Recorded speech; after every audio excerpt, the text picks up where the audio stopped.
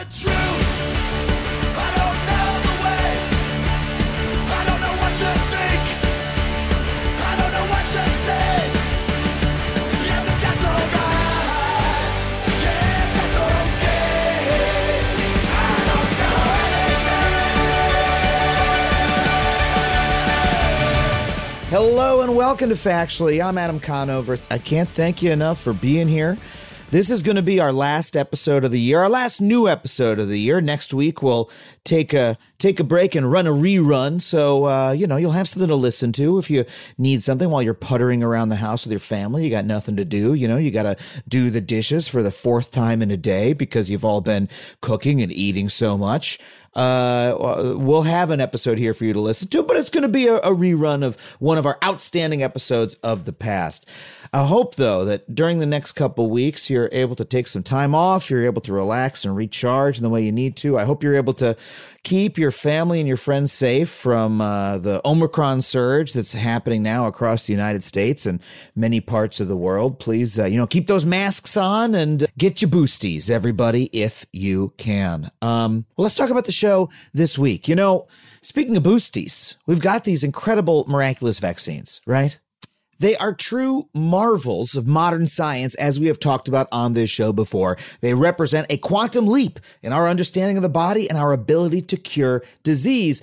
And they only happen because the federal government spent billions of dollars to make them happen. At every step along the way, from developing the basic science to preclinical and clinical trials, and then procurement contracts to ensure there'd be a supply here, the federal government was essential. This is the moon landing of medicine, except if instead of just, sending a couple dudes to a lifeless rock, we managed to cure a disease we had just heard about barely a year earlier. It is mind-blowing, greatest achievement of humanity level stuff. But despite the integral role that the federal government played, the giant not-for-profit enterprise that we all pool our money into in order to do things that support the public good, hopefully, in addition to that thing, we also have a healthcare system that is based around private companies who are there to make a private profit. We might not like that system, but that is the system that we have. And, in the context of a global public health emergency where, the public good needs to come first, throwing those for-profit companies in the mix, it does tend to make things kind of fucking screwy. For example, take Pfizer, the massive pharmaceutical company whose logos you see on the Viagra ads before baseball games. Well, this company partnered with a small German company called BioNTech to earn the contract to manufacture one of the mRNA vaccines. And in so doing, they achieved one of the greatest windfalls in all of pharmaceutical history. Because let's get this straight. Pfizer did not invent the vaccine. They didn't do the foundational research that led to the vaccine. All that they do now is manufacture the vaccine. And that has given them an incredible amount of power in the world. I mean, sure, they've cornered the market and they have saved untold lives by manufacturing the vaccine at scale, but they have also kind of been dicks about it. For instance, they've pushed around lower income countries, demanding egregious concessions just in order to get this life-saving vaccine. And they have tried to extract as much money as humanly possible from rich countries like the United States. Basically, they have been playing corporate fucking hardball in the middle of a cataclysmic global emergency, all so that they could earn themselves more money. And wouldn't you guess, there's actually an even darker side to this because, these vaccines are safe and they do work, but a lot of people are skeptical of them. A lot of people are questioning. They're hesitant about the vaccines. And the question a lot of them ask is, hey, hold on a second. Why should I trust the drug companies to keep me safe when they're in it for themselves? Why exactly should I believe that they have my best interests at heart? And even though, once again, these vaccines were by and large created by the federal government, by scientists around the world, even though they are safe and they work, when they're being manufactured and distributed by companies that are looking out for their own profits instead of the public good, well, it's a lot harder for us to answer that skepticism with confidence, isn't it? It muddles the whole issue. This is what happens when we take a public necessity, not even a public good, but a necessity like this, and deliver it in a little basket with a bow on it to a private, undemocratic, for-profit entity and say, hey, do whatever you want with this. Well, on the show today to talk more about the immense power that Pfizer has been wielding. Our guest today is Financial Times global pharmaceutical correspondent Hannah Kuchler, an author of the fantastic recent piece, The Inside Story of the Pfizer Vaccine, a once-in-an-epic windfall. Please welcome Hannah Kuchler.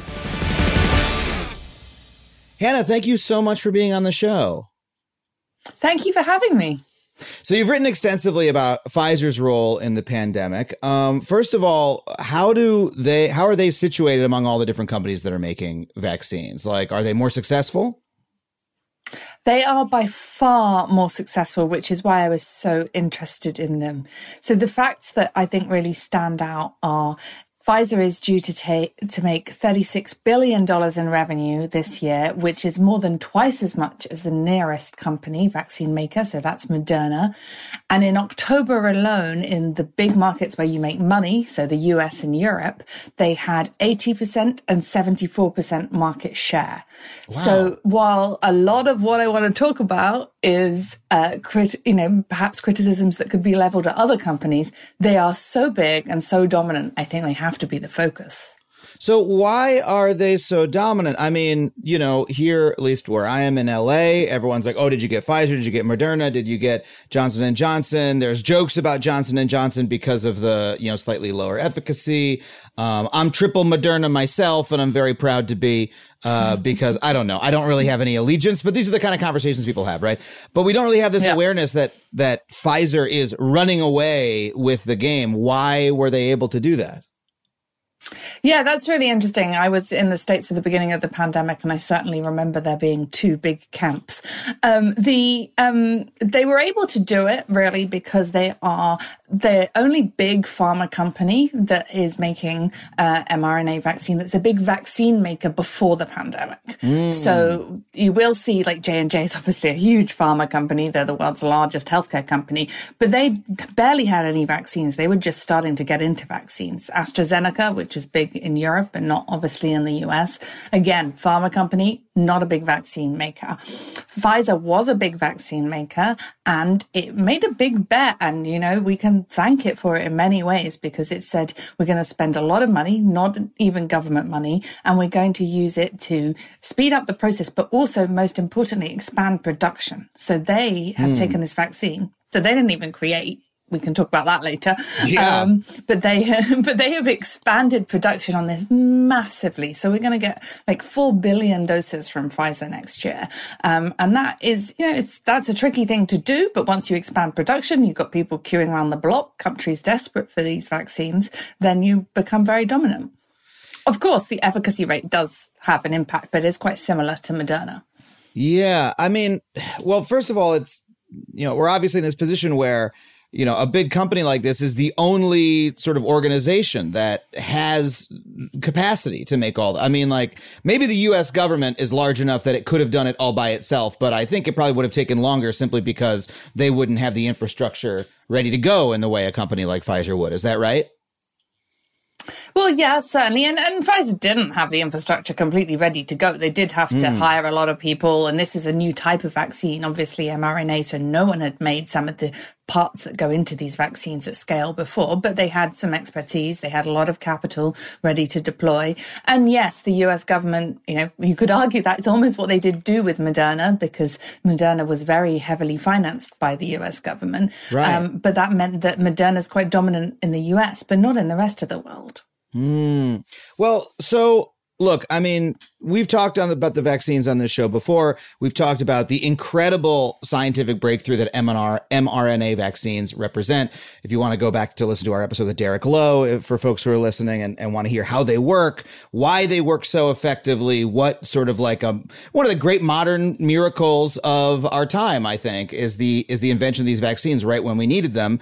And so there's a lot of positive aspects to this story. However, you've written a lot that I think one could take as being critical of Pfizer's, let's say, not the vaccines themselves, but the business practices around the vaccines. And so tell me more of those. Let's start with, you said they didn't invent the vaccine. Who did, and why are we all now calling it the Pfizer vaccine if they didn't? Well, there is a small but growing company in Germany that really wishes that we weren't calling it the Pfizer vaccine. That's BioNTech. And so they're this company that, huge pioneers in mRNA. And, their founder was one of the early people like Moderna to spot the pandemic coming in January 2020 and say, we need to get on this. And we have a technology that's super adaptable and we could test it out on this. So, so he started making, a vaccine. Actually, the first time he chose Pfizer to approach as a partner because they didn't have the money to do something like this, because they had already got a deal with them on flu. So they hadn't actually made it yet, but they were working on a flu vaccine since 2018. And then the first time they approached, actually, Pfizer said, no, not sure that this is going to be the one, that we need to jump on. And they continued to finance it themselves. And then in March, they signed this deal with Pfizer, March 2020, of course. And so they worked together since then. But all the sort of research part of it really comes from BioNTech. And what Pfizer did is they put it through the trials and they expanded production. Wow. So this, again, look, I mean, it's almost difficult for me to express how cool mRNA vaccines are as an idea and as like a product of research. And so this is basically the people who invented this technique, who had it ready to go, who said, oh my God, there's a pandemic coming. Wait, we think we have a way to get a vaccine out before, in record time, that's going to be far more effective than previous forms of vaccines, as has been proven out. They end up being like second fiddle to just basically the manufacturing company that is like pumping it out. Well, that is obviously how it looks. Putting something through a trial is expensive and difficult and scientifically difficult. Sure. So is manufacturing. So it's not like making a widget. But it is interesting. They also were splitting the revenue, which some people say they split the profits 50-50, which is some people say is unusual for this kind of deal. I think it's fair enough.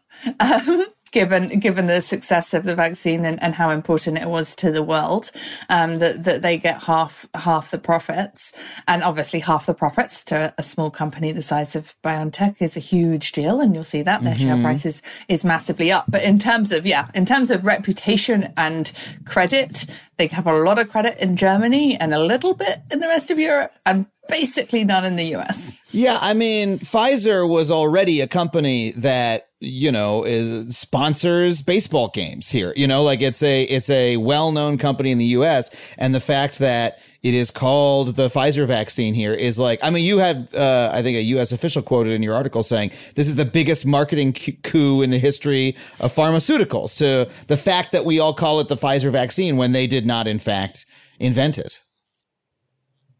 Yeah, it does. It does. I also tried to slip into the piece that some people in the beginning of the vaccine rollout were calling it the hot person vaccine, but that line got cut. Well, Pfizer also, I remember a lot of press when, the vaccines were first rolling out about how, well, they were not going to seek to make a big profit off of it. This is the World War II moment where the pharmaceutical industry realizes that they need to, step up and save the world. And, that would benefit their reputation, but they weren't going to try to make a whole bunch of money off of it and weren't going to price it rapaciously or anything like that. Is that actually the case? Well, I mean, one of the things that I did report on is that this price that they offer it to us at now-ish, though it is creeping up. The original price in the US contract was $19.50. That is a lot lower than what you would think of as like a brand new innovative vaccine. They often would come in about $200. And so Pfizer has said, many times, look, this is a pandemic price. After the pandemic, it'll go up. But for now, what a great offer. Except, of course, what I reported in the piece is that was not their first offer to the US government. Their first offer was $100 a dose. Wow. So $200 a course. So much more in line 10 with times more. Those, innovative vaccines. Yeah, so much more money.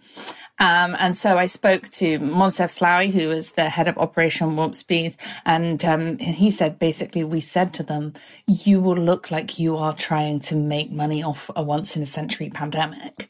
And then the fact that Moderna was coming in much more around that $20 mark meant that they really felt they had to pull back. Now, that's all my reporting. Pfizer will not talk to you openly about its pricing strategy and how it ended up at that price. Wow. So they're out there in the press saying, oh, we're not going to try to make that much money off of it. Meanwhile, their first offer was 10 times what it ended up being. And what Moderna, which is funded by largely taxpayer funded, or to some large extent taxpayer funded, a lot more than they were offering. That's why, at the very least, that shows like a huge amount of like hubris to do that. Yeah, I'm not sure I entirely understand it. I know that, Pfizer said, we are not going to be the ones to take government money, partly because they wanted the freedom of pricing. And so, it makes sense, actually, if you think about it, that Moderna wasn't going to have that same freedom, came in lower, and Pfizer thought, we don't take the government money, then we can come in higher. They have tiered pricing. They're not charging that for the whole rest of the world. But it is interesting. There's a lot of little details about how they're pricing that I think are interesting. They already raised prices for the more recent contracts. Some other things actually didn't make it in the piece because I think they're interesting, but there may be smaller details. Things like they charged more for delivery in 2020. Right. So, you had that like last 4 weeks or something just after the vaccines are approved. And in different countries around the world, they said, oh, if you want them straight away, you can pay more. And little pricing. Things like that you just think, oh, really? Yeah. So basically it's all these little ways in which you can see that Pfizer is still trying to sort of milk this situation a bit for all it's worth. Is that what it's feeling like? I know you're a reporter and that's a value judgment, but that's the way I put it. You put it however you want. I mean, I think we can see by the numbers, they made an awful lot of money out of it. I think it's really interesting that they made a lot of money and have had a reputational win, whereas you have companies like AstraZeneca and J&J doing this on a non-profit basis for the duration of the pandemic. And they seem to have also lost the reputational battle, which I don't think anyone could have predicted. Yeah. Yeah, wait, so you said companies like AstraZeneca and J&J are doing it on a nonprofit basis. So explain to me what is different, because those are still for-profit companies. So what is the sort of the structural difference in how they're doing it as opposed to how Pfizer is doing it? Well, so AstraZeneca is the one I know best. So that's coming in about $4 a dose, so cheaper. And that's... that was partly because they did this deal with the University of Oxford, and the scientists at the University of Oxford say we're only going to sign up with a pharma company if they're not going to make money off it during the pandemic and if they're not going to make money off low-income countries forever. So that price means about it's cost of goods plus about 20% overhead. So that's obviously like people time, and things. And J&J's was $10, but remember, obviously it's a single shot. So that's quite similar to AstraZeneca. And again, cost of goods, I don't know what margin they put for overheads in that. So much cheaper. We think Pfizer's vaccine, we don't know how much it costs. We think that the cost that the price they're offering to low income countries is quite close to cost, and that's $6.75. Okay, so Pfizer is offering a lower rate to lower income countries, which is good. But is there a flip side of that? Is there a way in which, I'm certainly seeing that, the news with the Omicron variant, especially, which originated in African countries, and then all the countries are closing their borders, and the leaders of those countries are saying, well, hold on a second, we didn't get the vaccines that we needed in order to prevent a new vaccine from arising. In order to prevent a new variant from arising. This is why we need more vaccine equity around the world. So does Pfizer play a role at all in those countries not getting the vaccines that they need? Well, yeah, I mean, they have vaccines. I think I think that, you know, one of the big themes of my piece is basically that, yes, they have done things like make lower prices, but they have not got the vaccines there. I mean, clearly they're one of the biggest vaccine suppliers in the world, and the low-income countries are still only 6% fully vaccinated, right? Wow. Compared to like 66% in like OECD countries. Wow. So yeah, it's incredibly stark. As we go around boosting and boosting and boosting, there is a huge section of the world that, you know, it's really hard even for their healthcare workers or their elderly to get vaccines. And of course, that could be laid at government's door, and we could discuss that, and maybe we will. But it's also, you know, very interesting to see how the order books developed. And so I had a lot of people in my piece who said to me, the problem is we just don't understand. We put in these orders and yet we then see other countries getting them first. And we think, well, if it was just like first come, first served, then wouldn't we be higher up the queue? And then there's some countries that even say we didn't get our calls answered by Pfizer, which is quite stark. I think there's a big stark contrast here, because you saw Albert Bourla, who's the Pfizer CEO, over the summer, you know, really spending quite a lot of time with world leaders. He was at the G7. He was up on stage with Biden, who called him his good friend. He went to this Japanese palace that no corporate leader has ever been entertained in. And, you know, he went to the Olympics. He was given sort of a big stage because, of course, a lot of countries and a lot of politicians are really grateful to him. But at the same time, you have these low income and sometimes even middle income countries that are really finding it hard to get attention and to get orders. And the story that I tell at the beginning of the piece is this guy who orders on behalf of the African Union, saying that in December 2020, he thought he had agreed an order just for 2 or 3 million doses, which would cover some healthcare workers across Africa. Mm-hmm. And that he just waited and waited and tried to get the contract to sign, and that he couldn't get hold of it, and no one was responding. And in the end, he said he wrote to this Pfizer CEO and said, and this was actually in, I think, May, because the EU had just signed a deal for 1.8 billion doses. Now that's over a couple of years into 2023. And he wrote to them and he was mad. He was saying, we're drowning here. Like, you can't, where are these doses? Yeah. Pfizer will say, well, we contacted everyone, and if, when they get back to us, we give them orders. They didn't respond to that particular anecdote, but obviously I put it to them. Wow, this is so okay. So the price is not the issue. They're offering a low price, but they're just simply literally not returning the calls of people in Africa, people in other, in low income countries that need the vaccine. That's like, it's unconscionable, but also kind of not surprising in a way, because it's sort of like that's how the entire world is set up, that the people with the most need get the shortest end of this. It's like, hey, a bus ride is real cheap, only costs $1 to ride the bus, but it only comes once every 2 hours. And if your bus doesn't show up, you can try to call, but no one's going to pick up the phone. It's like that kind of just neglect where, like, all right, yeah, the price is cheap, but because the price is cheap, who gives a fuck about you? We've only got like one person in the call center with an old broken phone answering, and you're on hold for a million hours. Yeah, I think I love your examples, but if you even think about it in health terms, we don't spend that much time here thinking, the cancer drugs we take, they never get to huge parts of the world. But this has been like a really stark example where everyone in the world needed something really fast.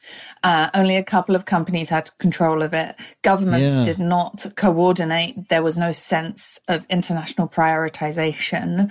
They were not funding bodies like COVAX, which are meant to procure for internationally early enough for them to make a real difference. And now what you have is this almost like this hand-me-down vaccine situation where you have, countries giving away their spare doses, but they're often giving them away with really short shelf life left on them. Mm-hmm. So what you're doing is you're giving it to the countries that don't necessarily have fantastic infrastructure to deliver stuff really fast anyway.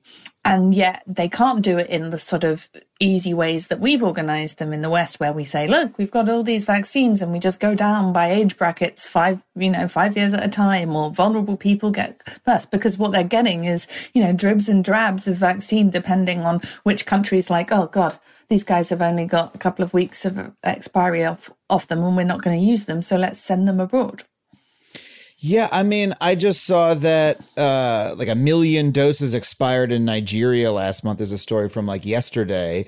And part of that is, I think must have been what you're saying is short shelf life, but also like the lack of infrastructure as well. Like, so there's a lot of problems coalescing here all at once that are causing, nations like this to not be able to vaccinate their people. And a lot of it looks like the extension of every other problem in the world, like the same, sort of the same reasons all those countries have their other problems, both neglect from more powerful, richer countries, a history of colonization and like resources, blah, blah, blah. The whole big mess, right, is the rich get rich and the poor get poorer. That's a natural law of the world, except that Pfizer appears to be in a unique position to be able to turn that around, to be able to say, no, we are going to prioritize. We are going to do our duty, as we've been saying we are going to do in the press.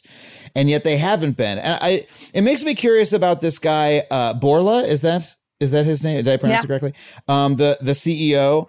I mean, how much of this is because, he can go to Japan, he can go hug Joe Biden, and, go to the fancy palaces, and there's less prestige for him personally in doing that if, he helps out, Nigeria or another country like that. I don't know. I mean, I don't know him, and I don't really actually, because he was a sort of Pfizer lifer. He wasn't one of these people that before the pandemic you had, long profiles of or in-depth understanding of his psychology. I mean, he's kind of in an interesting position, right? We don't normally give this much power to CEOs, and the question is, have we given it to him by sort of neglecting global governance, where we could have governments step up and everyone sort of looking after their own in a way, and of course some things may also be somewhat by accident, that they happen to have one of the most effective vaccines, that they happen to be really good at expanding production. And, he is a corporate leader. And what do we, brings up those big questions about, like, are companies only responsible to their shareholders?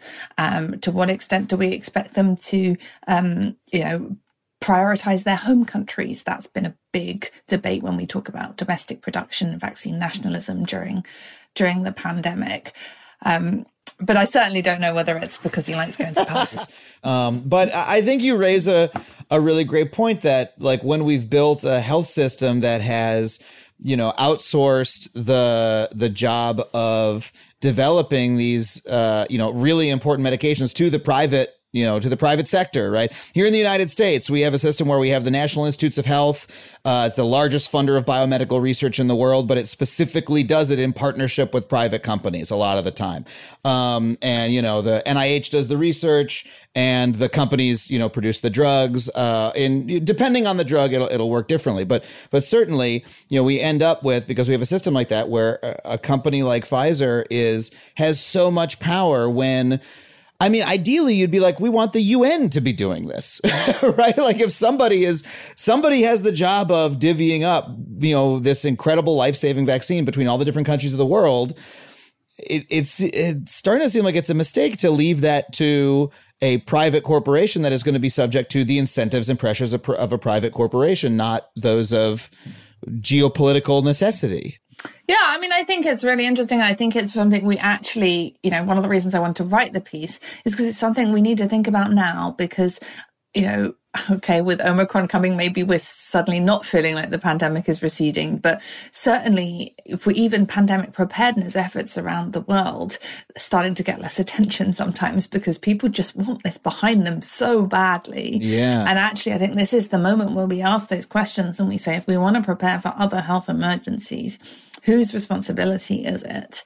And, you mentioned the UN as if it's kind of like this like fantasy idea. I mean, the World Health Organization is an agency right. of the UN, right? Right. So it does exist. Now it has been definitely underfunded, not really cooperated with. Partly that was because Trump actually tried to leave it during this whole process. Mm-hmm. So that was a particularly devastating move that was hard to come back by. But it also was clearly not in that strong position, because you have to be in a really strong position to say, actually, your voters, they, maybe the young, healthy ones don't get a shot, or the kids don't get a shot yet, or, people don't get, not as much of the population gets a booster, because we need to distribute this to people who are most likely to benefit, who are the most likely to die in other countries. Yeah. But I mean, one of the things that really troubled me about your piece is that with issues of life and death like this, ideally, in the ideal of democracy, we want democratically elected leaders and the say international representatives at the UN who those leaders then appoint, at the end of this democratic process to help us make these decisions, right? But instead, you write it in your piece about how Pfizer actually pushed countries to change their laws before they brought vaccines in, which seems like the opposite. that is then a private company telling a country what. Now, I don't know the details of what those laws were, but that seemed like a troubling precedent to set. Tell me more about that.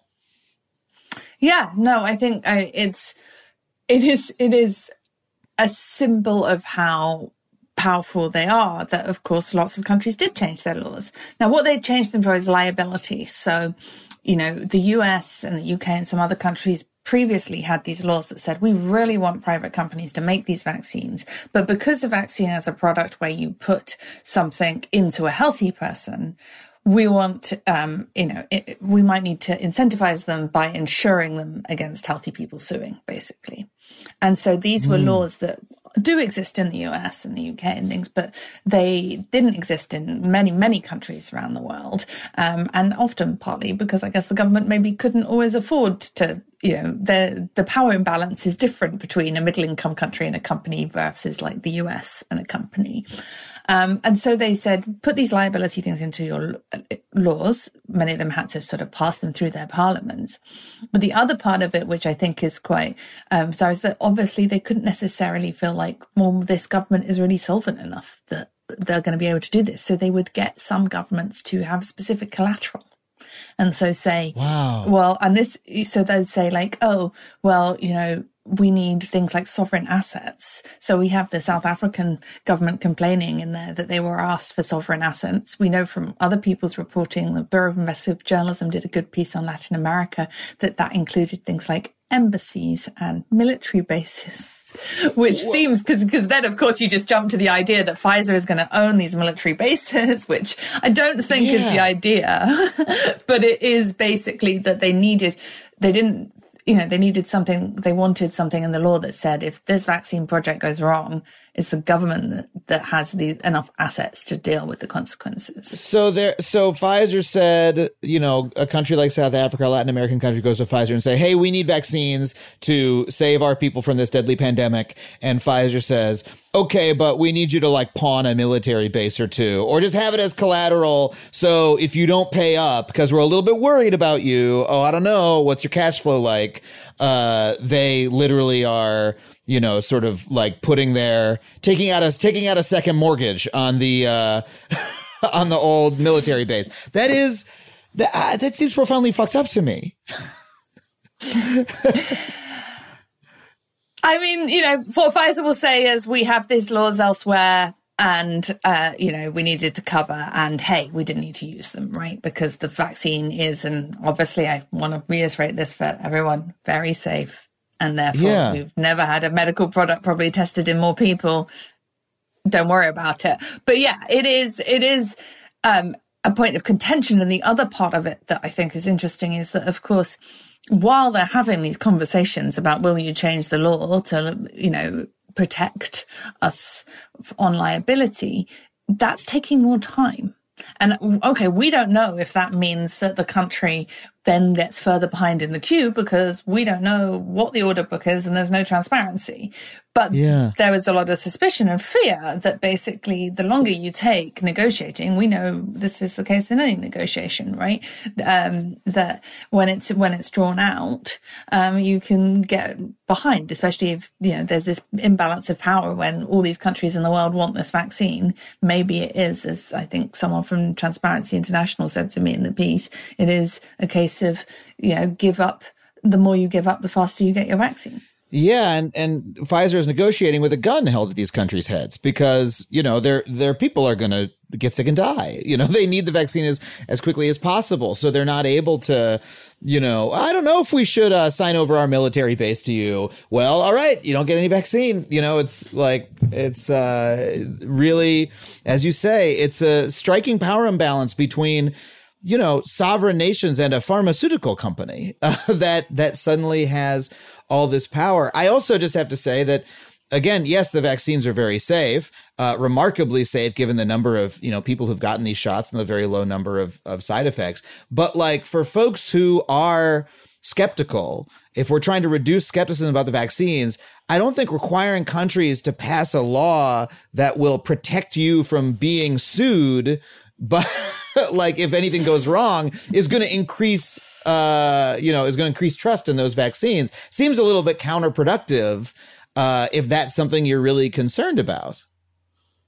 Yeah, that's a very good point. I try my best not to read vaccine misinformation, but I wouldn't be surprised if that kind of thing comes up. People pick on lots of things. I actually had a state agent recently, a real estate agent, sort of say to me that they weren't vaccinated because they'd heard that there'd been lots of lawsuits against Pfizer. And of course, as a pharma reporter, I had to be like, oh, every single drug maker in the world has lots of lawsuits. I wouldn't worry about it. That's not a reason. But of course, any little thing like that can be picked up and trust has to be thought about. Well, I want to ask you about some new news that's come out about Pfizer and the Omicron variant, but we have to take a really quick break. We'll be right back with more Hannah Kuchler.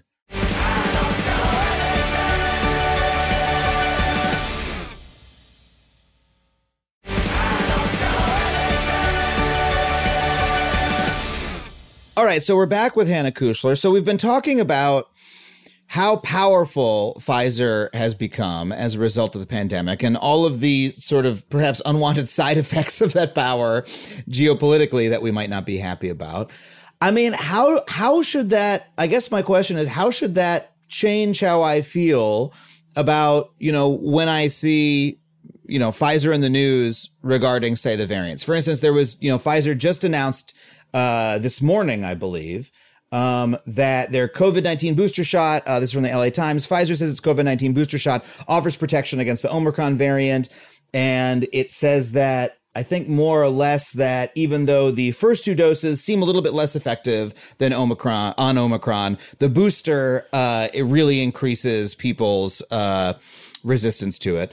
And so, normally I'd say, well, hey, that's great. Everyone's worried about Omicron. I know the financial markets had a big uptick because of this news. Everyone's very excited, optimistic about it.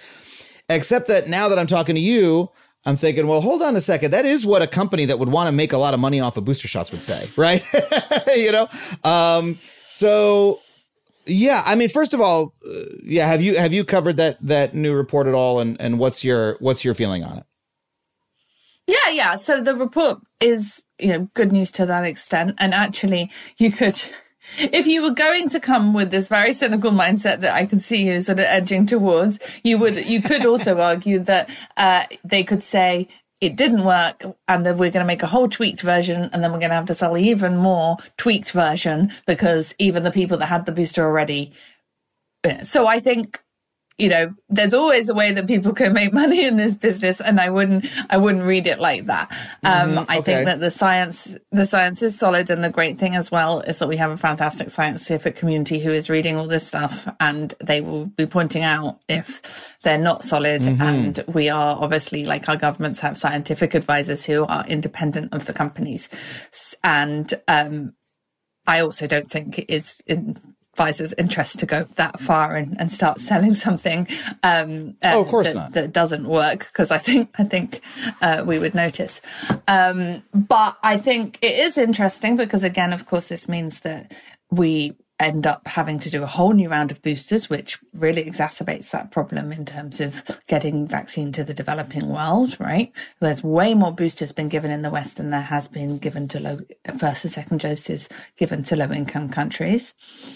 So as much as I do think they work, and I will be getting my booster when it becomes my turn in the UK, I will, if in an ideal world, there would be some system which meant that actually maybe someone that needed it a little bit more than me got it. So yes, Omicron, I think, is just going to see what's happened before repeat again. Yeah. And no, look, I don't have that cynical mindset, but once you start, looking at, all right, here's the behavior of the company in terms of how it's distributing these things, in terms of what it's charging for them, it starts to complicate the picture a little bit, and it starts to, you have to start to like really separate out, I think, as you did really wonderfully in that answer. Like, here's what we know scientifically, here's the scientific community is going to evaluate, and here are the, business practices of the company that, we can say, all right, it's not, the business practices of the company are not getting in the way of the science, but they are getting in the way of the equitable distribution of these vaccines. And yeah, the boosters only intensify that, right? If we need more shots, then it's going to be, I mean, the fact that, it says here, Pfizer is working on a new Omicron specific booster in case it's needed. Well, hell, like you say, and 94% of people in a lot of countries haven't even gotten their first shot yet. No. And there have been questions about, not just for Pfizer, for other companies as well, to the extent to which we want these executives to be out on TV giving public health advice. I think that this kind of release that you're talking about, which is, a scientific test that they're in the best position to do because they obviously ran the trials. They have all the blood from vaccinated participants that can be tested against these variants, is very necessary. But there have been questions about CEOs going on TV and sort of making proclamations about when boosters are needed, when there wasn't data out there yet. In particular, for Pfizer's case, there have been some questions around Scott Gottlieb, who is the former FDA commissioner, who you probably know because he's on US cable TV almost every day. And they do usually mention that he is a board member of Pfizer, but maybe not as prominently as people would like. Certainly, AstraZeneca sent a legal letter to Pfizer at one point to say that they didn't like him disparaging their vaccine on TV because, of course, he's not the former FDA commissioner. He is also someone who represents Pfizer's interests. Pfizer will say he speaks independently of them.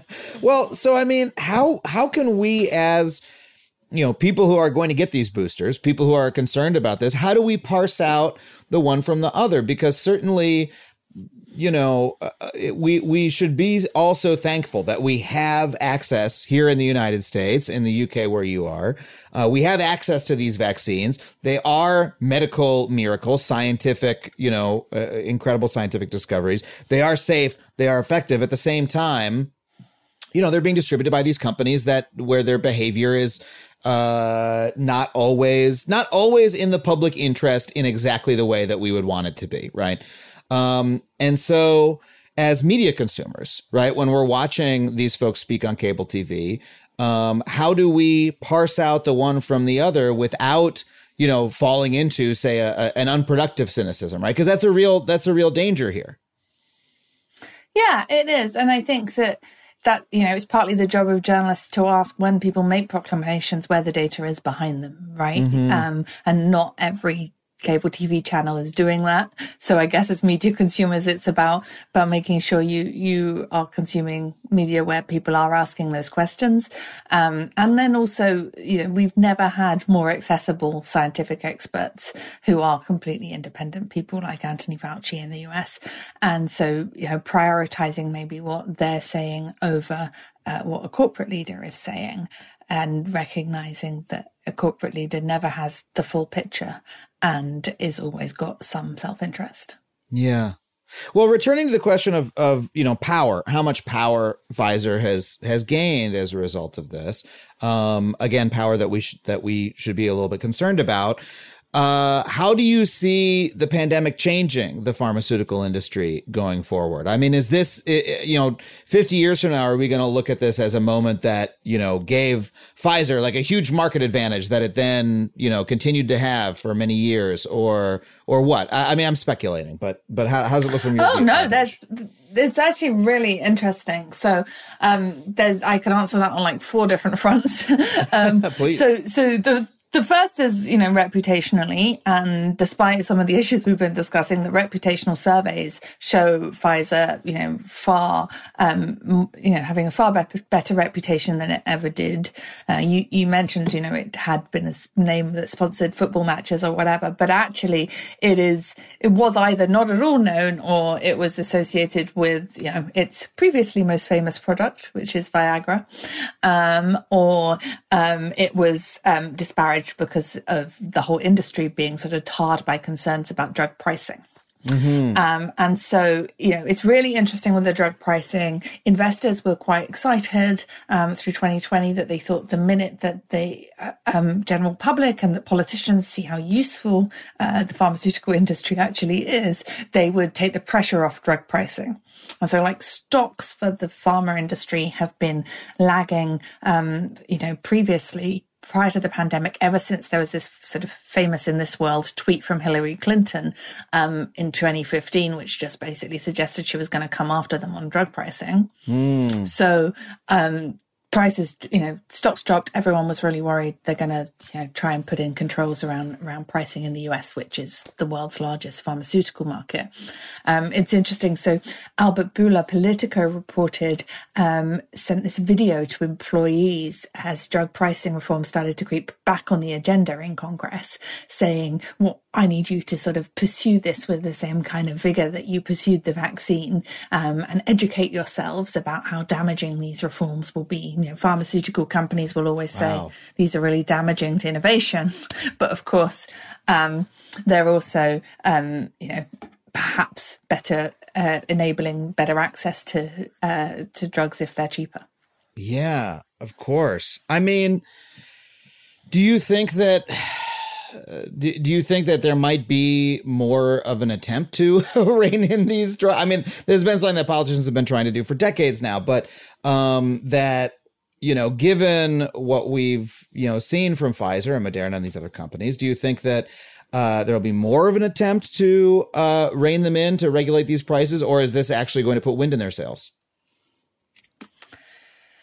It hasn't gone away in the way that investors hoped it was last year. There is still interest in drug pricing reform. It's just really tricky. It's an unusual thing that both sides of the aisle are united that there should be some drug pricing reform, but how you do it and how you get it to the most benefit from the consumer is really tricky, and we could probably spend 3 episodes trying to explore how drugs are actually priced in the US, because it's insanely complicated. So that's one element, of course, of how it enables them to dominate. If they do have more political will, that they can curb some of what they think of the excesses, the most dramatic reforms, which is things like negotiating prices on Medicare, which some people would say isn't dramatic at all. Every other country in the world negotiates when they buy drugs. But then the other thing that's interesting in terms of Pfizer specifically is that they've got obviously a huge amount of money from this, right? And this looks like continuing revenue next year. In October, they said next year they see at least $20 $9 billion in revenue from this vaccine, Wow. which is based only on orders they'd got up until October, and they've actually got loads more since then, actually, especially after Omicron. So they're going to have a huge amount of money. So they're going to have the best balance sheet in the business, which means they can go and spend on other things. They can buy other companies. They can outcompete their rivals. And then in mRNA, it's really interesting, right? We started by talking about how this wasn't their vaccine. But of course, over the process of working with BioNTech, they have developed an expertise in mRNA. They say that they have something now like 400 scientists working on mRNA. We know that this is a transformative, amazing technology that could be deployed on other things, other vaccines, and also in drugs potentially. And so if they got an advantage from that relationship, and perhaps some intellectual property that other companies didn't get through, learning how to produce these vaccines at scale, they could really be the ones that go on and dominate that whole new sector. Wow. So, I mean, it really is that kind of, it's almost the post-war economy for them, where after, they show their expertise and they save everybody, then they're able to sort of, use that to slingshot themselves into a new world of possibility and profitability, perhaps. Well, let me end with this question. We've talked a lot about how, the real injustice here is the difficulty that lower income countries have had getting the vaccine. When we're talking about, democratic control, what more could countries like the United States and the EU be doing? Like what role do they have in, when Joe Biden is saying, my good friend here, the CEO of Pfizer, we've spent this entire podcast talking about Pfizer's culpability in that respect. But when we're talking about, hey, what can our elected leaders be doing in order to solve this problem? What is that in your view? I think, there are things that they could be doing now, and there are things that they could be doing in the future so that we start from a better place in the next pandemic. And there are things that, maybe they should have done earlier. So the things they could be doing now Biden is donating an awful lot of Pfizer vaccine now. It's not getting through the system very quickly. There's 1 billion doses promised, but they're not getting there till mid-2022. And we have to remember that, as we know that vaccines save lives, not getting vaccines quick enough means that lives are lost. Yeah. So I think that trying to accelerate those, and we don't know because there's no transparency whether that's because Pfizer isn't giving the administration those vaccines or because for some other reason. We also know that as I said, this kind of dribbles in and out of countries is not very helpful to countries. And the best thing that you could also invest in is improving the infrastructure on the ground. Of course, it would have been better if we'd done that before, but there are still things you could do to ensure that you're getting stuff out quickly. Remember, these are cold vaccines that are hard to transport, and so anything to help improve that process would be good to do. And then when we're looking forward to, the things that unfortunately, I called it at one point, quoting someone, a once in a century pandemic, but unfortunately we have no way of knowing. There's no pattern to these things. We can't say that there isn't going to be a really bad pandemic of some other sort in 5 years' time, in 10 years' time. And we should be thinking about when we write contracts with companies, do we put clauses in that say, you deliver me 100 million and low income countries and 100 million at the same time? That was within countries' power, and they didn't do that. We can be thinking about how we do better cooperation through organizations like the WHO or alternatives to the WHO if people are unhappy with them, where you think about, okay, well, could we at least get to a situation where every healthcare worker in the world was vaccinated, because we know that we really desperately need them to look after other people. And then we need to think unfortunately, one of the big trends in pandemic preparedness at the moment is sort of everyone tussling for domestic production, which sounds great. But of course, not every country in the world is going to get these big companies to build facilities in their country. Yeah. So we have to actually be kind of wary of that kind of push and think, well, are there other ways that we can, put bans on export controls and things to make sure that actually vaccines flow around the world rather than everyone has their own little factory?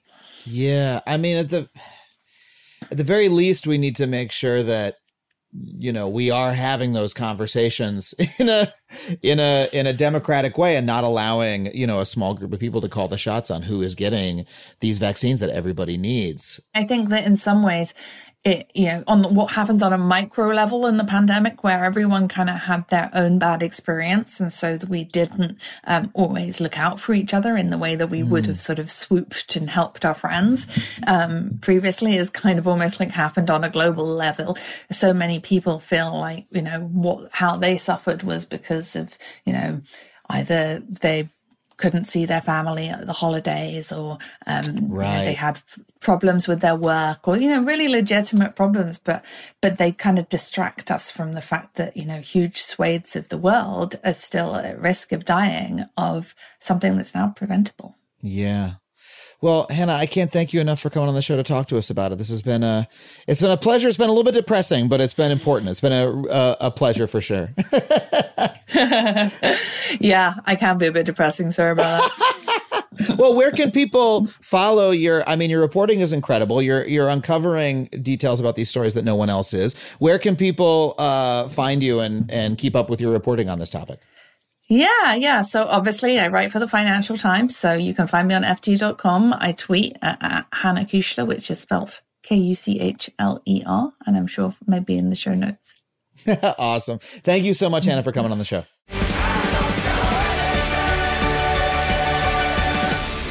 Well, thank you once again to Hannah Kuchler for coming on the show. I hope you enjoyed that conversation as much as I did. Once again, I hope you have a happy and healthy rest of your 2021, and I hope you roar into 2022 with some new energy and some new intention to keep learning and keep making the world a better place than it was the day before. I'm making some big plans over here in my world, and I'm hopeful that when we come back, I'm going to have some cool new shit to tell you about. But until then, I want to thank our producers, Sam Roudman and Chelsea Jacobson, our engineer, Ryan Connor, Andrew WK for our theme song, the fine folks at Falcon Northwest for building me the incredible custom gaming PC that I'm recording this very episode for you on.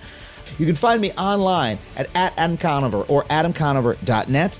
And until next year, thank you so much for listening. We'll see you next time on Factually.